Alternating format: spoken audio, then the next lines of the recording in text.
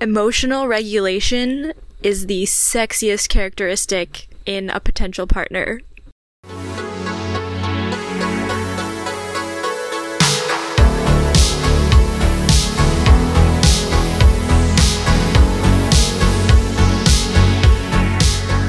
Welcome to Reclaim Your Radiance, a sex, love, and relationship podcast where our focus is on your most important relationship, the one with yourself. Each episode, we are joined by an insightful guest who shares their story about how they've become their best, most radiant selves, despite diverse challenges. We dive into the depths of loving yourself, creating healthy relationships, and prioritizing pleasure, play, and joy, all while never shying away from the tough stuff. Are you ready? Let's get to it.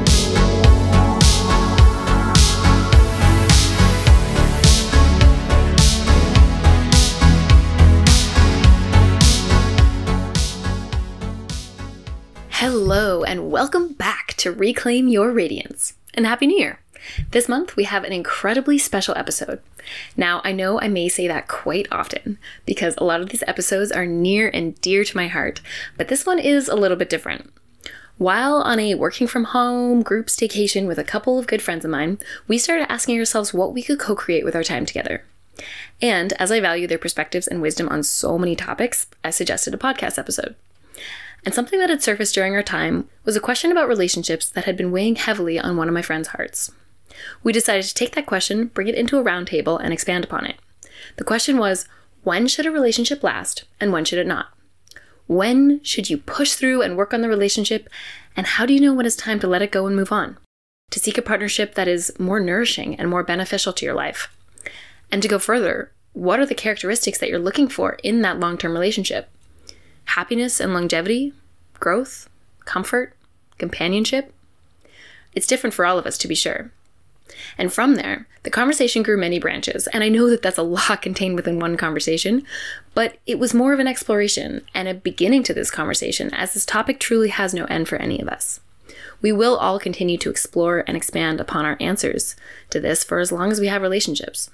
So, to begin, we pulled up our chairs to the fire in the chilly early fall evening air and answered these questions as best we could with the collective knowledge and experience that we have. And a note on the recording is that as this was recorded outside, around a crackling fire in the countryside with late summer insects chirping in the night air, we do hear some of those background ambience noises throughout the episode.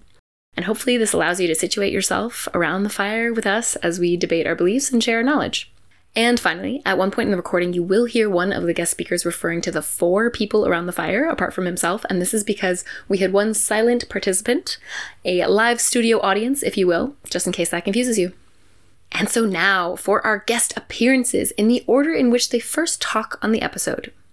First, we have Astrid, who many of you may know as Heather. However, she decides to change her name for the recording as she had not yet decided whether or not to participate in this conversation anonymously. She is a brain health and gut health coach, a data scientist, and an endless seeker of knowledge to better herself, especially when it comes to relationships and emotional regulation. Second, we have Jacques.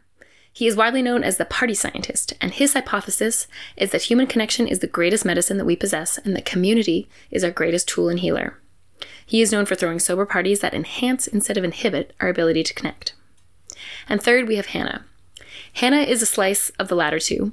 Along with her masterful ability to hold space for healing in community, she supports radicalized, authentic expression, especially through the polarized expressions of grief and joy. As a somatic experiencing coach, she supports leaders, businesses, and diverse groups to rise up and elevate their experiences and abilities. Together, these 3 create a powerful force for transformation. They are some of the first people I turn to in my life for advice and as role models for continuous growth and self-improvement. I absolutely adore them, and collectively they hold so much wisdom. So, without further ado, all right, welcome to Fireside Chats. Fireside! All right, so the question that we want to answer tonight is how best to make a relationship last in the long run. Was that the basis of the question? When should they last? And when should they not? How much decision power or choice do we have in a relationship and its success? Yeah, and I think another way to phrase that question is, what is the nature of a desirable long-term relationship? I mean, we have to acknowledge that a lot of people fall into relationships and their default is to stay in them and not go get out of them and seek an even more nourishing relationship. And so, I think the first question is really like, what is that nourishing long-term relationship that is so correlated with happiness and longevity, right? That's what I'm super interested in. I was just going to ask as well as, when are we obsessively seeking more? So what is the difference between longevity and obsessed with a desire for more and not enoughness? So I think we can begin, with this idea of like, what are some of these signals for like a relationship that we want to make long term, that we want to invest in, that we want to commit to? And for me, it's really with people who are willing to invest time and presence, and it's not a one-sided thing. There's mutual investment. And then the other piece for me, which is so important, these are the people that I want to cultivate long-term relationships with, is relationships that don't lead me to stagnate. So I really love to be with people who have the growth mindset versus the fixed mindset. And, a lot of my family members have a fixed mindset, and I actually notice myself being incentivized to stagnate when I'm with them, versus when I'm with my tribe, I feel inspired to do more, to love more, to be more open-minded, to just become better. But, I love what Hannah says, because this whole idea of better and like seeking more and like trying to, what is enough? What is enough? And I think we can get trapped in this idea like, oh, I need to like constantly seek better relationships, like this one isn't good enough. Yeah, I completely resonate with the growth mindset. That was what I popped into my head. I was like, right, that's the number one thing, is growth mindset. And that I completely agree that I stagnate when I'm around my family and I go back to who I used to be, which feels really scary. And I would say that the reason, because I've been asked why the growth mindset is so necessary, and breaking it down to like, well, you're going to continuously change who you are. And so if you don't have somebody who's willing to accept, like, you want to like somebody for something so far deep inside them, not for any of their characteristics, right? Like sometimes you find yourself liking somebody because they're, they have the same career as you, or they understand where you are right now, but that won't last because those things might change. And then all of a sudden, like you don't, I don't know, like share the same hobbies anymore. And then all of a sudden you don't have that glue that sticks you together. So yeah, you have to like something deeper, and you have to accept all of the good and the bad, well, quote unquote good and bad in a person. I'd like to bring up this idea of needing compatibility versus choosing your response internally. Because when you mentioned, both of you, going back to your families and feeling stagnant, I also can relate. But I also think that's a wonderful opportunity to test your growth. There's actually a Ram Dass quote about this that I think goes along the lines of, when you think you've reached spiritual enlightenment or inner peace, go home to your family and see what happens. I'm totally paraphrasing here, but I really resonate with that, because I feel like it's so true for so many people. But yeah, the idea that we are in control of how we feel about our relationships, no matter the circumstances.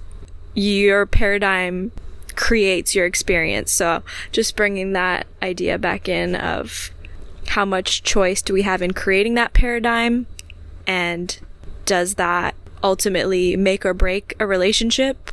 I would like to think that it can, but I'm exploring that, so I don't know. What do you guys think? I would say just like choosing to give somebody the benefit of the doubt, and choosing, because yeah, when you're looking at paradigms, like you can choose to look at somebody and go like, you're doing this or you're doing this and like assign negative assumptions to it, or you can always go from a place of I'm going to assume the best, and like really just constantly assuming the best of a person can likely get you to that place where you're able to have that like paradigm shift. I'm noticing in myself that I love people for their characteristics and for their growth mindset, and I find that a lot of people who are in long-term relationships, they may not have like deep values alignment. They may just live beside each other. And so there's this whole other category of long-term relationships that are not based on personal growth or values. And I feel like because we have so much optionality now in this globalized world, we're much more picky, selective, and evaluative of humans. And I wonder if that's really necessary, if these like traits alignments and like the degree of similarities that we need nowadays to want to be in a long-term relationship with someone, I don't think that was a necessary part when our parents were being raised. Like, I think that they had intimate relationships that were long-term with just whoever was in their vicinity. And so I think it's really a choice. It's a choice to find that nourishment, and it doesn't depend on, it may not even depend on your goals, right? And that's the other factor that I think is really important, is like, what are your goals? Do you share goals with this person? So what I'm getting at is there's two categories of long-term relationships. There's long-term relationships where you have shared goals and you're both, growing together. And then there's long-term relationships that are just more simple, and you may just live beside each other. And I think that those can also be really nourishing. I love what you said about the difference between generations and this paradox of choice where we have all these options. If you may have read Aziz Ansari's book he wrote called Modern Love. He talks exactly about this, about our parents' generation, how they kind of just married the person that was around the block just because they didn't have as much access to travel. I guess grandparents would have been more accurate than our parents, but yeah. I just want to interject too, like there's this brilliant photo of these two grandparents just like in a bed cuddling up, all cute and old and stuff, and there's just a quote underneath it that says like, we're from a time where if it's broken you fix it. You don't just dump it. Because that's what we look at with the globalization, is we look around and we go, but there's so many options and there's a way to make this perfect if I just switch people, right? And that's the solution. Put this down, throw this phone away, get a new one, like throw out. We live in like a linear economy. And so we're taught to throw things out. But all it takes is two people going, okay, well, like, there's not that much difference between this person and this person and this person. And this is something that, like, Aaron and I talked about a lot. And, like, ultimately, we did come to the conclusion that, like, it didn't work between us for many fundamental reasons. But at the beginning, it was very much like, we can, like, if you get to a fundamentally, like, if you get to a baseline of compatibility, everything else you can work on. Everything else can be something you can work on together if you're willing to work on it together. And so, yeah, it comes down to you can work on it or you can dump it. Mm-hmm. Just one key word: willingness to work on the relationship. Very important criteria for a long-term nourishing relationship. 100% agree. And I've also experienced the working on it, and I've also experienced the lack of vitality.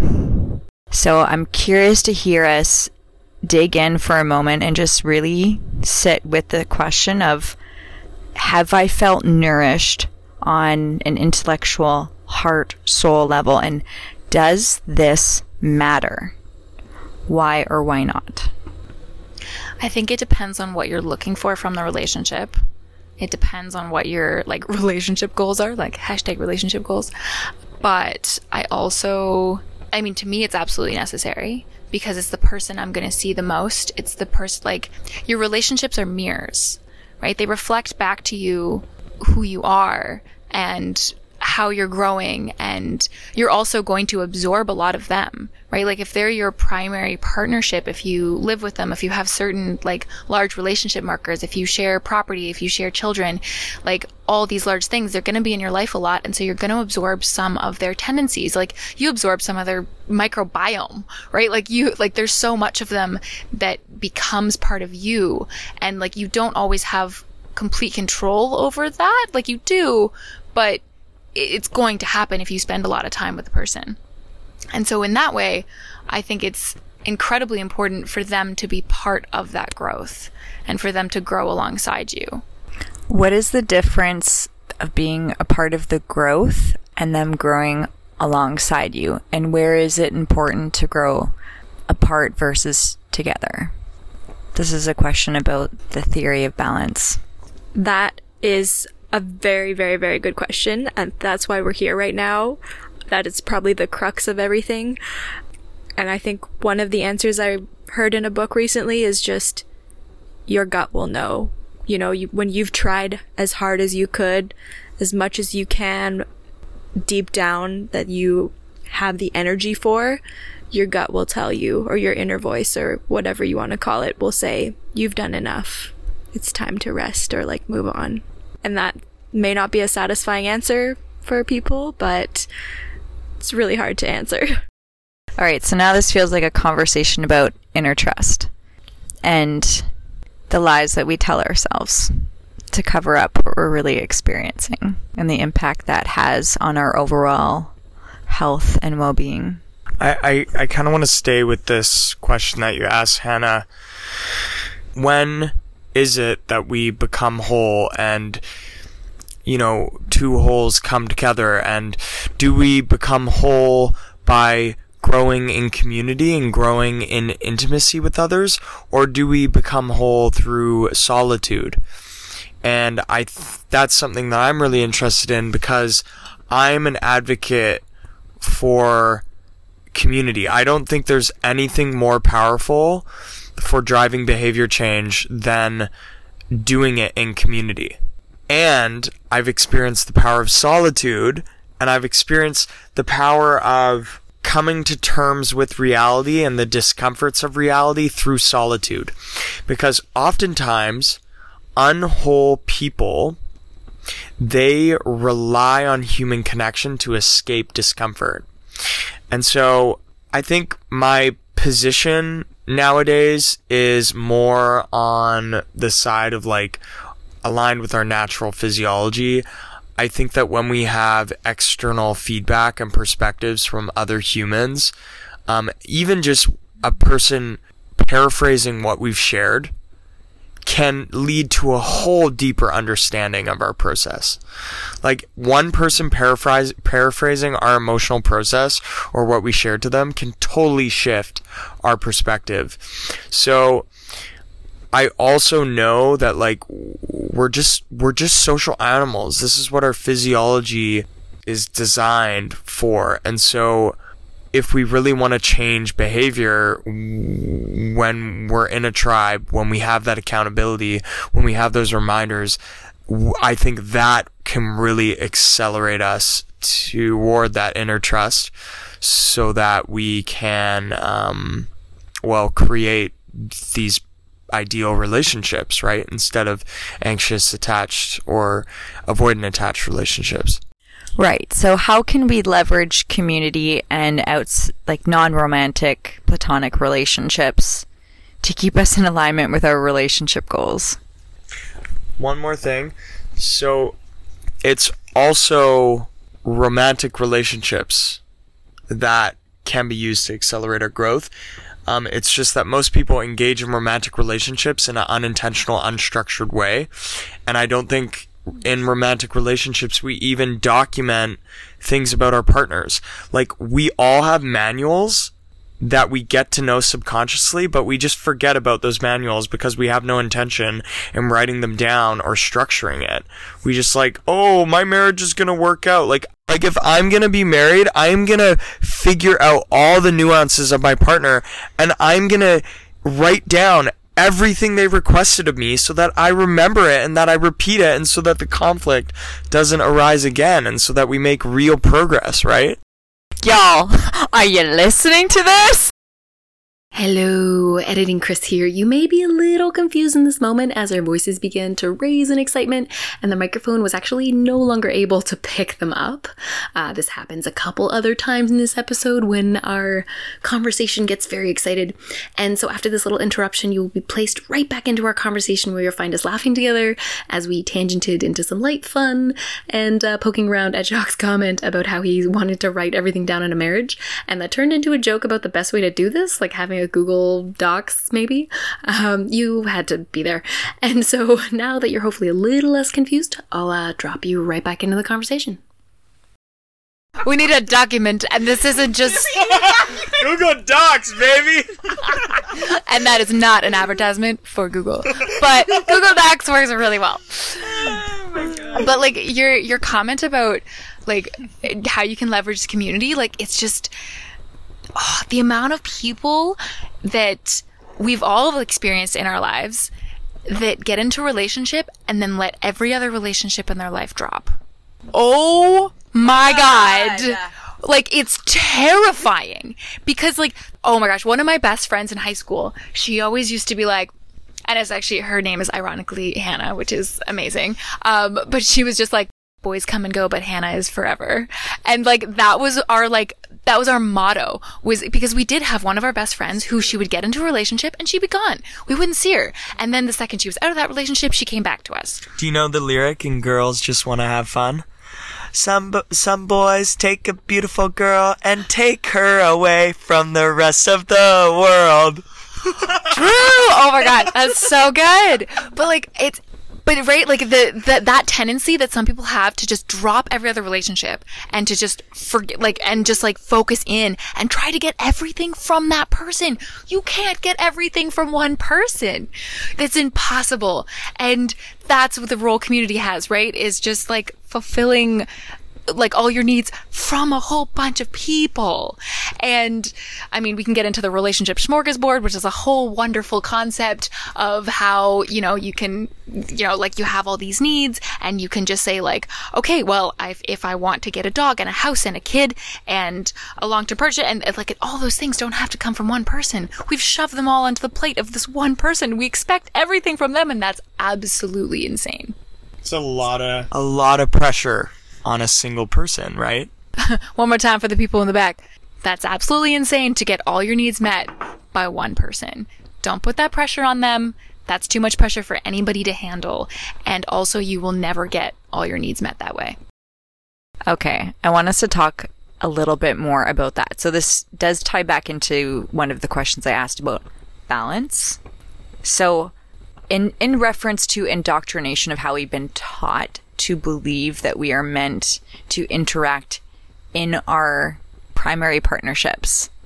And I want to debunk that a little bit and take this moment to call in some light on one person being everything. And then what does it look like to share that load with a tribe?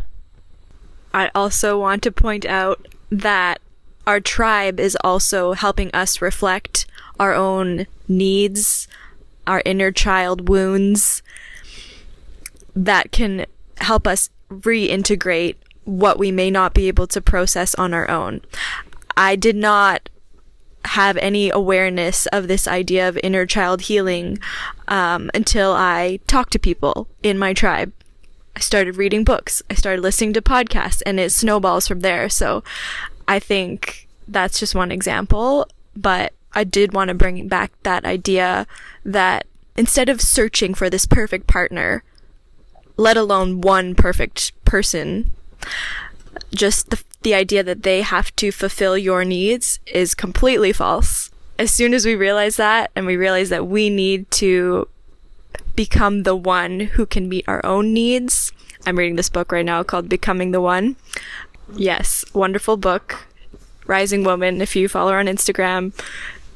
Wonderful, wonderful human. And the book talks about how you get to become the one. If you're noticing that your relationships have a similar pattern. You know, we were talking the anxious avoidant patterns. Maybe you don't know what that is. Go research it. As soon as you start noticing those patterns, you can start looking for your deeper inner wounds and working on yourself and asking for what you need before projecting those needs and getting upset when your partner doesn't meet them can create so much space for more love and compassion in any relationship that I think will transform the world. If we can all gain these inner self-awareness capabilities of realizing, oh, I'm feeling anxious or nervous or angry, sad, fill in the emotion, and taking a breath to say, can this need be met by me going and self-regulating somehow? Choose your potion. I like to just go in my room and breathe. And then going back with a calm, clear head and asking for those needs in a very nonviolent, communicative way. Another resource I'd like to throw in here is Marshall Rosenberg, Nonviolent Communication. Wonderful book. He's got YouTube workshops, and I won't go into all the details, but it's essentially just asking, not demanding, that your partner helps you meet this need. Say you're feeling sad. I'm feeling sad. Could you help me by reassuring me in this way? That is all I will rant about for now, but I love this conversation. So good. I want to point out 2 things from that. Everything about that was amazing, but that they help you, right? They're a help. They're not the answer, just like they are an augmentation to your happiness. They are not the source of your happiness. You are the source of your own happiness. You're in charge of your own shit, and you're responsible for your own shit. Yeah. And ultimately, it's being able to express what you want, right? Even just being able to, it's not their job to guess. Say, I'm slowly figuring out, for example, okay, I have these love languages. So many of us know these love languages now, right? And which one do I need at a specific time? I get to choose, I get to figure out, I have the amazing privilege of figuring out which love language corresponds to which emotion that I'm having, right? I feel like we've just had conflict. I know that I need words of affirmation when I've had conflict. And so I know to ask for what I want and ask for what I need. And that's a way of saying, would you be able to help me by providing this, right? And just that direct ask for what you want. I mean, it's so hard to figure out what you want. It's literally the hardest question to answer at all times is just, what do I want in each moment of each day? But that's what we all need to do. Can we just do a round, what does it mean to become the one? Because what I'm hearing is an awareness of one's needs and wants. For me, it's about cultivating full acceptance of the mysterious and uncomfortable arising of sensations. To me it's when we become the one, we are immune to discomfort. When we become the one, we can face whatever anxiety, nervousness, worry, fear of abandonment. To me, at the root of it, becoming the one is about being fully accepting of the human experience, which is suffering, which is uncomfortable, which is painful. And pleasureful. Yes, agreed. We're wired for that. Pleasureful is also part of the human experience. Yeah, but there's polarities. Thank you for that. I just wanted to add to why I think what you said is so correct. I have a sister who ended up in the emergency room with a newborn baby, and she was there with her husband, and they thought they were coming in for a regular checkup, just something, might be worthwhile to take them in. And baby was sent off to emergency. Husband wasn't able to come in. all sorts of things were happening to brand new baby, and mom was left to her own devices. She was left to regulate her own chaos from within. Every emotion under the planet, every emotion that was happening in this little person, it was in many ways all of her responsibility.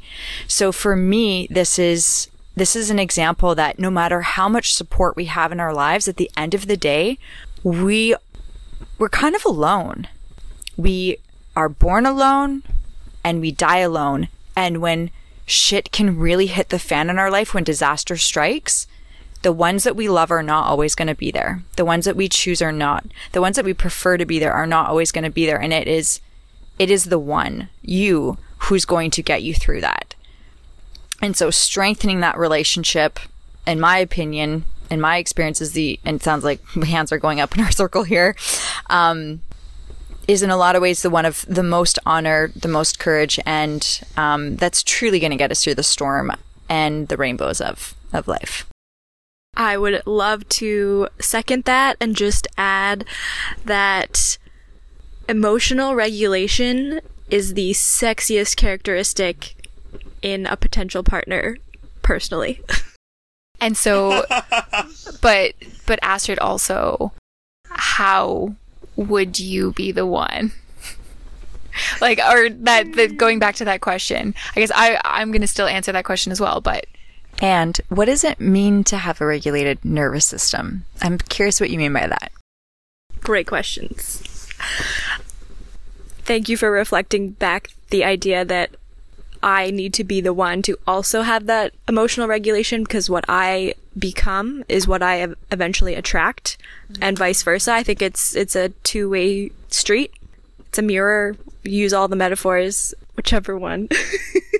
Does being the one for you mean emotional regulation? Because I think that was kind of what I was getting at, is like, when we're emotionally regulated, we can handle all the adversity and discomforts that we face, especially when we're deeply vulnerable with another person. Yes. And just to define emotional regulation, personally, to me, that means being able to feel the sensation of an emotion in your body. Perhaps you can even locate it and feel the texture or the temperature or the intensity, maybe on a scale of 1 to 10. And you can just notice that this is happening in your body and take a step back and take a moment to collect yourself and choose your response. Very basic meditation principle if you really want to dig into Vipassana meditation or many other types, but mindfulness essentially is what I'm trying to define here. So not only mindfulness, but also being responsive to what's coming up to you for you and communicating that. Because it doesn't really help a ton if you're mindful, but then you shut down and go hide in your room. So I guess there's like two pieces of like being aware and then adding on the executive functioning regulation piece of like realizing, oh, I need to go breathe or take some space or ask for my needs. Again, what I was saying earlier. Hope that helps answer some questions. Amazing. Okay, so we've gone around now to answer the question, how do you be the one? How do you know the characteristics of being the one for yourself? So we've had radical self-acceptance, and we have the deep understanding of like what it means and the importance of what it means to really be the only one that's there for you, and emotional regulation. And I'd like to add, as you know, I guess this is the name of the game, this is the name of the podcast, but radical self-love. And radical being an important part of that, because you know, I've always thought that like I really did love myself, and then I've even just like the last couple weeks I've been taught, I've listened to other people who have even deeper understandings, and like it's yeah, I don't know. Sometimes I reach that plateau where I'm like, oh yeah, I got it. I know this stuff. And then like somebody shows you just a light and something even deeper, and you get to go even deeper with it. And it just shows that you can always grow and you can always learn. And it's wonderful. And in this case, it was just like really looking at that love and being like, okay, but it's loving absolutely everything. And like take the, like loving your pettiness, loving when you're angry, loving when you're sad, loving when things don't work out, and just like showing that same kind of like deep love that comes from a really, I guess, deep place. It's loving all that is. Loving all that is. So not just loving yourself in the perfection, but loving the imperfection as well, and having the same level of support for all parts. Yeah. Perfect. Thank you. Thank you for finishing the thought. But yeah, just that having that love to give to yourself and nourishing yourself through that is how you would be the one. Nourishing. Let's all take a nourishing breath together.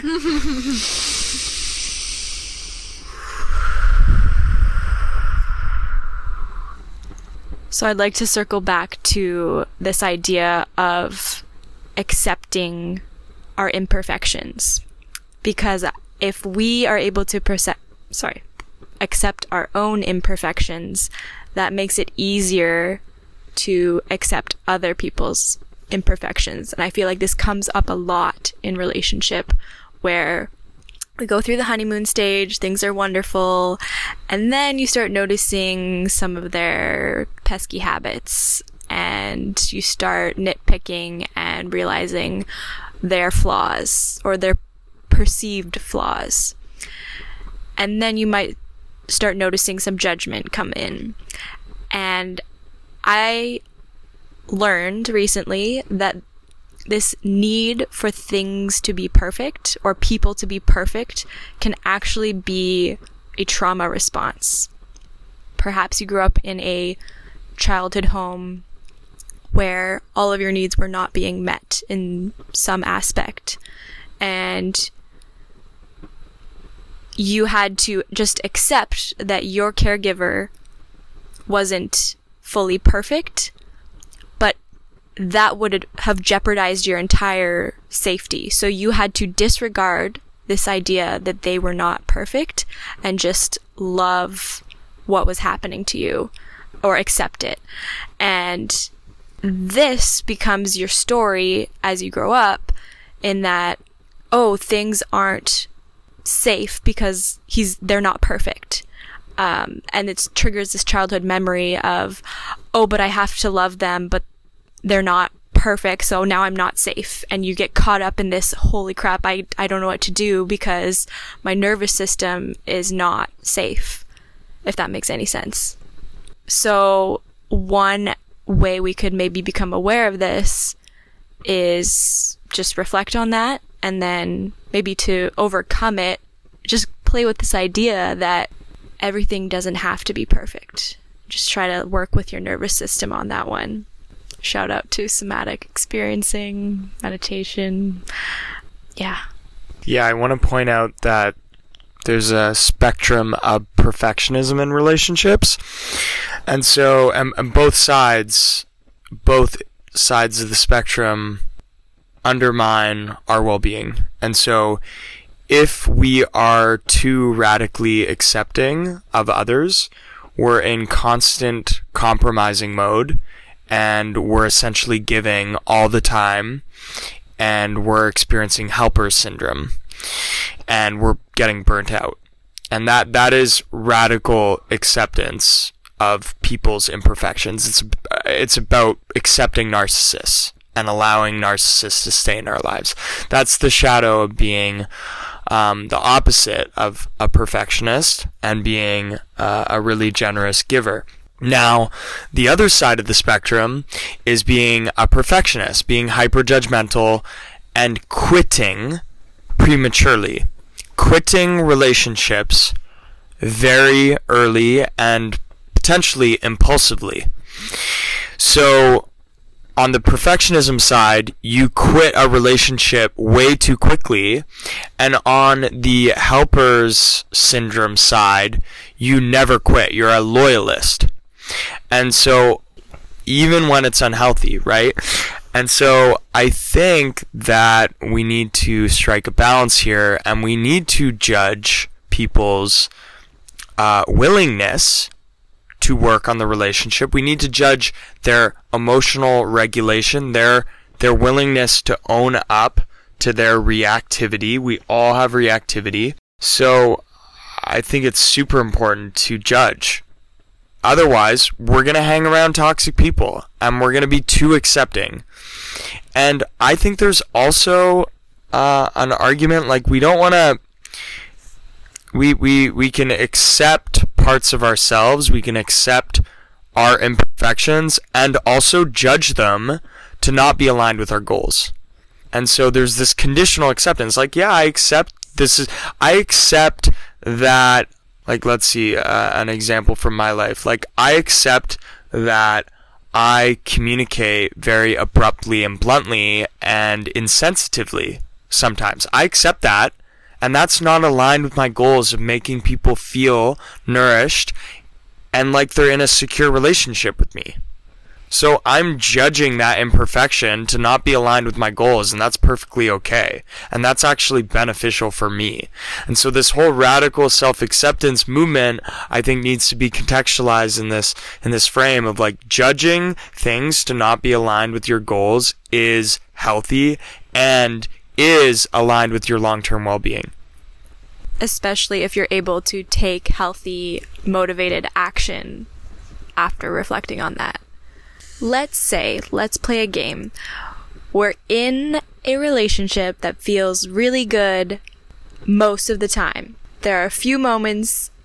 Oh yeah, Jacques just waving his hair around like he's riding a horse. How good does it feel? Well, yeah, like a lot of people are in relationships just because it feels good to touch each other, right? Like, and they're addicted to that sensation because it's hardwired in us.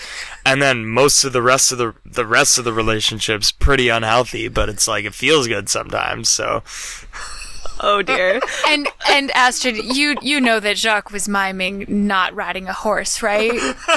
Let's just put that out there. The imaginary. Thank you. I didn't see the imaginary horse here, but I think it was...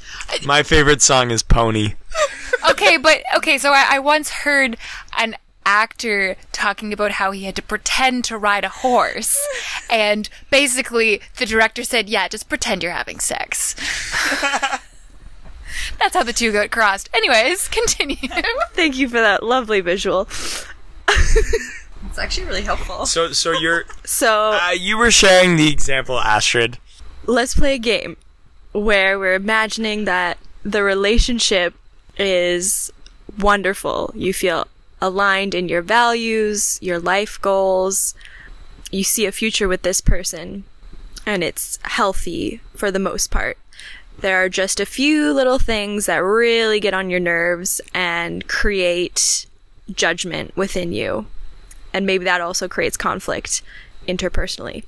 Let's play with this idea that we are able to control our thoughts about this person and their quote-unquote bad habits.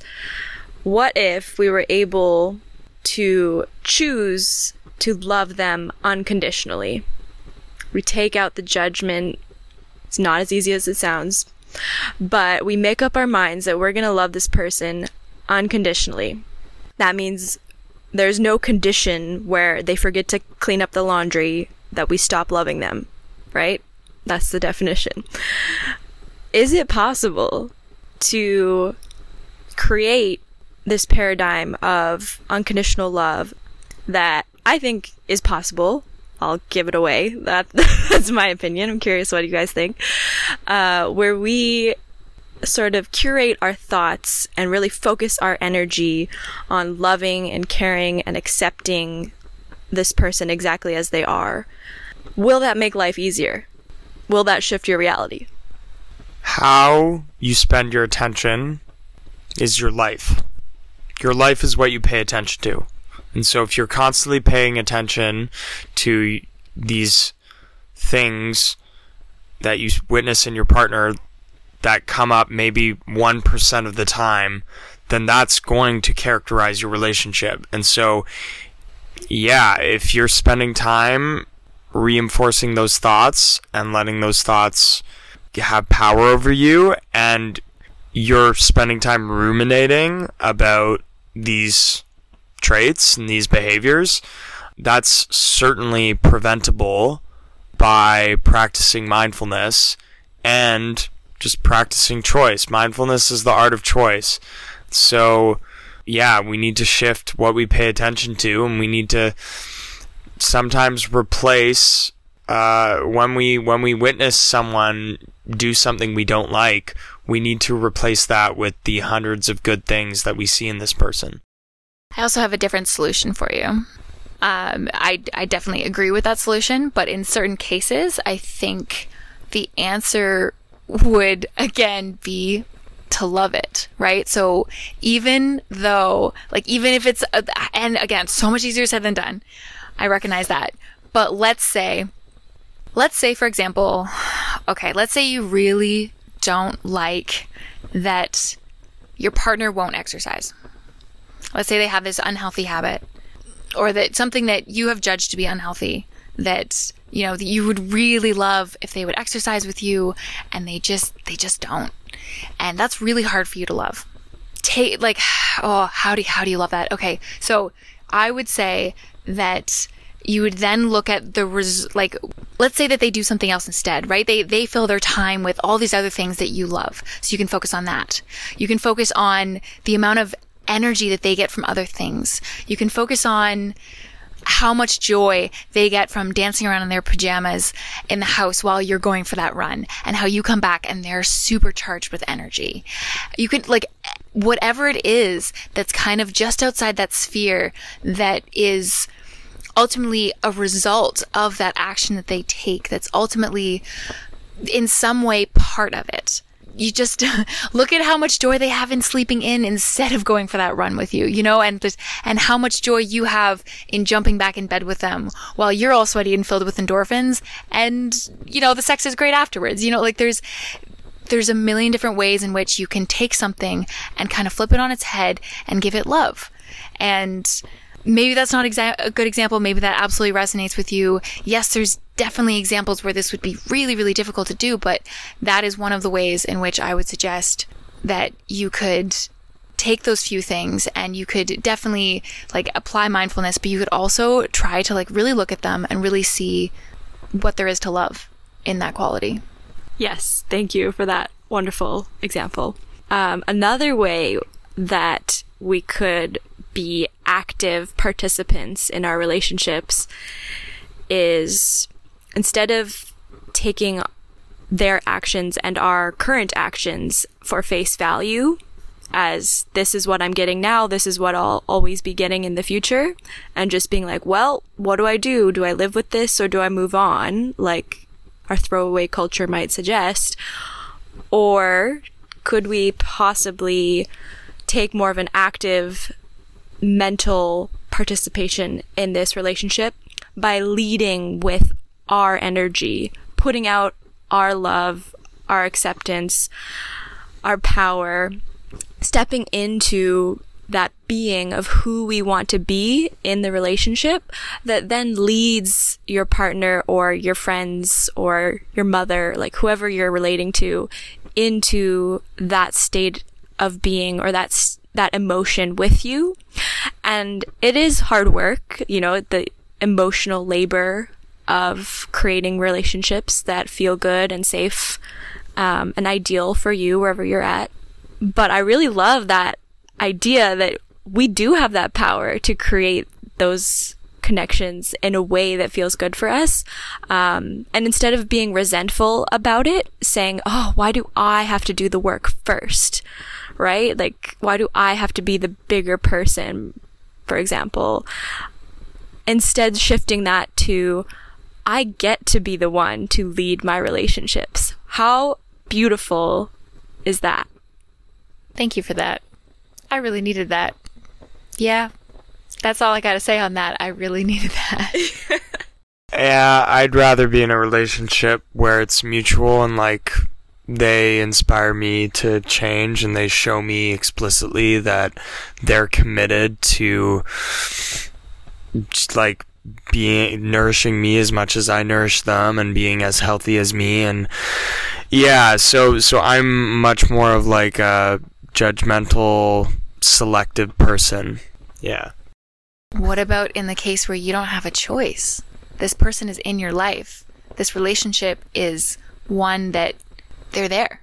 They're there. You don't have a choice. So I will say, I'm very skeptical of how many of my relationships have died from high school and university. I have like 0 high school friends, 0 university friends. So I'm definitely on the far extreme, like perhaps perfectionism side of the spectrum. And I actually think that is like, that's the way to be. Like, I think all we need is 4 really incredible, intimate relationships in our lives. We do not need to settle for less. We do not need to tolerate people who stress us out, people who lag behind, and people who drain our energy. Because all we need is very few intimate, powerful, nourishing relationships. And as I look around this fire, I have 4 powerful beings in my life that I can talk about anything with. And because I have 4 powerful beings surrounding this fire with me, I don't have to tolerate. I don't have to try and be friends with my family. I don't have to try and be friends with anyone because I've found my crew and they're so aligned. And I don't need to like wait. I guess I don't need to like wait for people to change. I appreciate your perspective. I respectfully disagree. And I would like to point out that not everybody would require the same like quantity, right? Like, it's been really interesting with my ex to see that, you know, for me to feel connected and part of the world, I want a wide web of community that stretches on, and that this person knows this person and knows this person, and just like the connections just like spread out around me in this way that feels like almost a spider web, and just like literally root me to the ground and root me to this world and the people in it. And that makes me feel connected and whole and able to get what I need. And for him, it was that though. For him, it was, he needed a couple strong relationships, and that made him feel rooted and connected to the world. And so I just want to shout out to anybody who has those different needs and those different connection patterns, because it's all valid and it's all exactly, you know, the trick is, again, figuring out what you want and going and getting those things for yourself. Sounds like it's as unique as the person. Yes, it's absolutely as unique as the person. I'd also like to point out that as a female, with a female brain, we have very different brains that are actually structured and wired for more communication and emotional management. It's evolutionarily understood. We tend to do a lot of the emotional work in relationships, and that is just kind of something we might have to accept. I hope that, you know, more and more people wake up to this beautiful gift of emotional work and are open to working on it and learning about it. But for now, I think mostly women are going to have to lead the way. So if you're listening to this, thank you for participating in this conversation. Beautifully said. Thank you so much for that. And what I want to add to that is about women needing women. I don't think there's any substitute for women because of this truth. And I think it's fighting this truth that causes us a lot of suffering in the world. There is a bigger burden on us. It is. And so I think it's so important for us to take accountability for what nourishes us, and where that nourishment is infinite and abundant is with other women. And so the plug and invitation is for women to either find or create amongst themselves a network of powerful women who are open to showing up and nourishing those cups so that we may continue to go out and love powerfully in this way. So imagine a world where everyone was a part of like a men's or women's group, or, you know, non-binary group. Like, imagine if everyone was a part of one of these intimate circles where they met on a weekly basis and engaged in intimate human contact. Now, I believe if everyone had this in their lives, they would spend less time in toxic relationships, and they would also chase romance less. So what I'm getting at, and I want to go back to what Astrid said about, you know, we were chatting about like accepting others and leading the way in a relationship, and letting our partner or friends follow in our footsteps. We could afford to be more selective if we wouldn't have to put up with as much bullshit if we had that regular, intimate circle. And I think, you know, Hannah, I think what you said about like women needing women, I think there's something really special about that, but I think the key criteria is intimacy. It's safety. And I don't think gender really matters as much as safety, because I've been a part of co-ed groups and I've been a part of men's groups. And when you feel extremely safe, what I urge people listening to this, like, certainly go become a part of some recurring group where people can share really emotional things. And I think what's most important is safety and intimacy, not that it's the shared gender. Yes, and yes. And. I do want to pull it back to, because yes, absolutely, it's the intimacy, it's the sharing, but I think part of the point from before was that due to the amount of emotional labor that tends to fall on the womb-bearing people of this world, and the fact that we have been poisoned against our sisters by the patriarchy. I'm gonna say those words, and it feels like anyways, whatever it feels like. Patriarchy is a poison that lives in all of us. It's not attributed to a specific gender. All genders are poisoned by it, and Chris is going to share a bit more about what it means to have that poisoned against our sisters, or however it was that you beautifully articulated it. Thanks. Yeah, that, like, I've recently noticed that, like, sisterhood wound in myself, that we're pitted against each other, right? We're taught to shame other women. We're taught to just be, we've been horrible to other women, right? And we're finally waking up to this, and it's coming. We're arriving, but it's there, and we have had to deal with that. And so, yeah, the importance of finding a circle that can support you. And there's certain things that only womb-bearing people understand. It's just true. Like, there's just things that only we get, and we need to talk to other people who get it. Yeah. And you need it. And so I think that's where that comes from. Isn't that groupthink, though? No.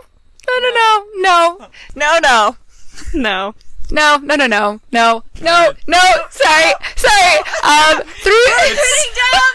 The Lingam person. Sounds like irrational response. Okay. This is coming from a pinned down Lingam person. Yeah, that was just 3 women all trying to say no to the man in the room. Who that's exactly our point, that there are things that women need to talk about amongst other women, and that only we get. It just, and one of those things is the emotional labor that can sometimes go in, that we can look at the relationship and go, well, but it's not going to get there without me doing this work. And I have the privilege of being able to do this work, bringing it back to what Astrid said before, to allow this relationship to go forward and to allow us to work through it instead of putting it down and casting it aside. Yes, and I think I'd like to bring up a question or topic that maybe we should have opened with, which is, why are relationships important? Why do we need them? Because we just spent a whole hour chatting about how to make them better, but let's just take it back a step. Okay, that is an amazing question, and I think we're going to have to leave it for next time. And I really hope we do get a chance to have another fireside chat like this. It was so great to just have this natural dialogue. As much as we were passing around a microphone, it was just, it flowed out, and I'm so incredibly grateful to each and every one of you for this conversation. And listeners, I hope you got something valuable out of it. And just before we close, I just wanted to give a chance to everybody to speak one more thought. What is that one lingering thought that you just have on your mind and you need to get out there to finish off this conversation? When we have intimate, secure, platonic relationships in our lives, we don't need as much romantic relationship. And I don't think we need as much, sexual validation from the opposite sex. So I feel like when we cultivate intimacy in the other parts of our lives, it just helps us deepen the other romantic parts of our lives. I'd like to add that wherever you are, wherever you feel like you are, just know that you are worthy of love, of loving yourself, and the ability to love others just the way you are. Gorgeous. Thank you so much. Yeah, that's pretty much it, right? You're human. You're alive. That means you're worthy of love. That means you literally are made of love. And that relationships are great. Yep, they're great. That's the lesson we're taking from this.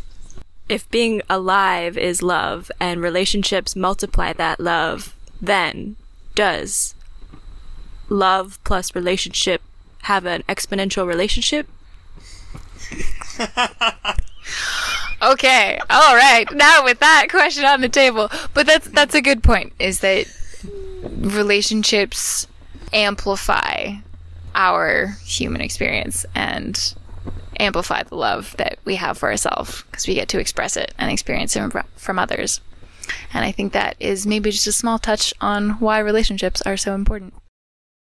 And with that, we conclude this special fireside chat edition of Reclaim Your Radiance. If you would like us to expand upon the question, why do we have relationships and what purpose do they serve? Reach out, let us know, and we might just make that happen. Once again, we have Astrid, more widely known as Heather, who you can find doing brain health coaching and gut health coaching at her Instagram at NeuroFitForLife. We have Jacques, who you can seek out for all of your conscious event facilitating needs at thepartyscientist.com. And we have Hannah, who you can find at moderncoaching.net, as well as Hannah Vander Hayden on Facebook and Instagram if you want to level up your life and step into some greater emotional awareness and intelligence. And to use her words, to utilize the nervous system as a pathway to access our full spectrum of human experience. You can find those links and the full spelling in the episode description. And with that, we come to the end of this episode of Reclaim Your Radiance. Thank you so much for listening in. If you enjoyed this episode and came away with some valuable insights, the absolute best way you can show your support and appreciation is by sharing it with your friends or on social media. Your support is absolutely invaluable. To connect, find us on Instagram at HellOfAHall or on TikTok at Reclaim Your Radiance. Or you can sign up for our mailing list to receive bonus content and stay in touch with what's happening in the world of Reclaim Your Radiance, including local workshops, retreats, self-love courses, personal one-on-one coaching, and so much more. Head on over to the episode notes in the show description to find those links, and we hope to hear from you soon. All right, everyone, until next time, stay radiant.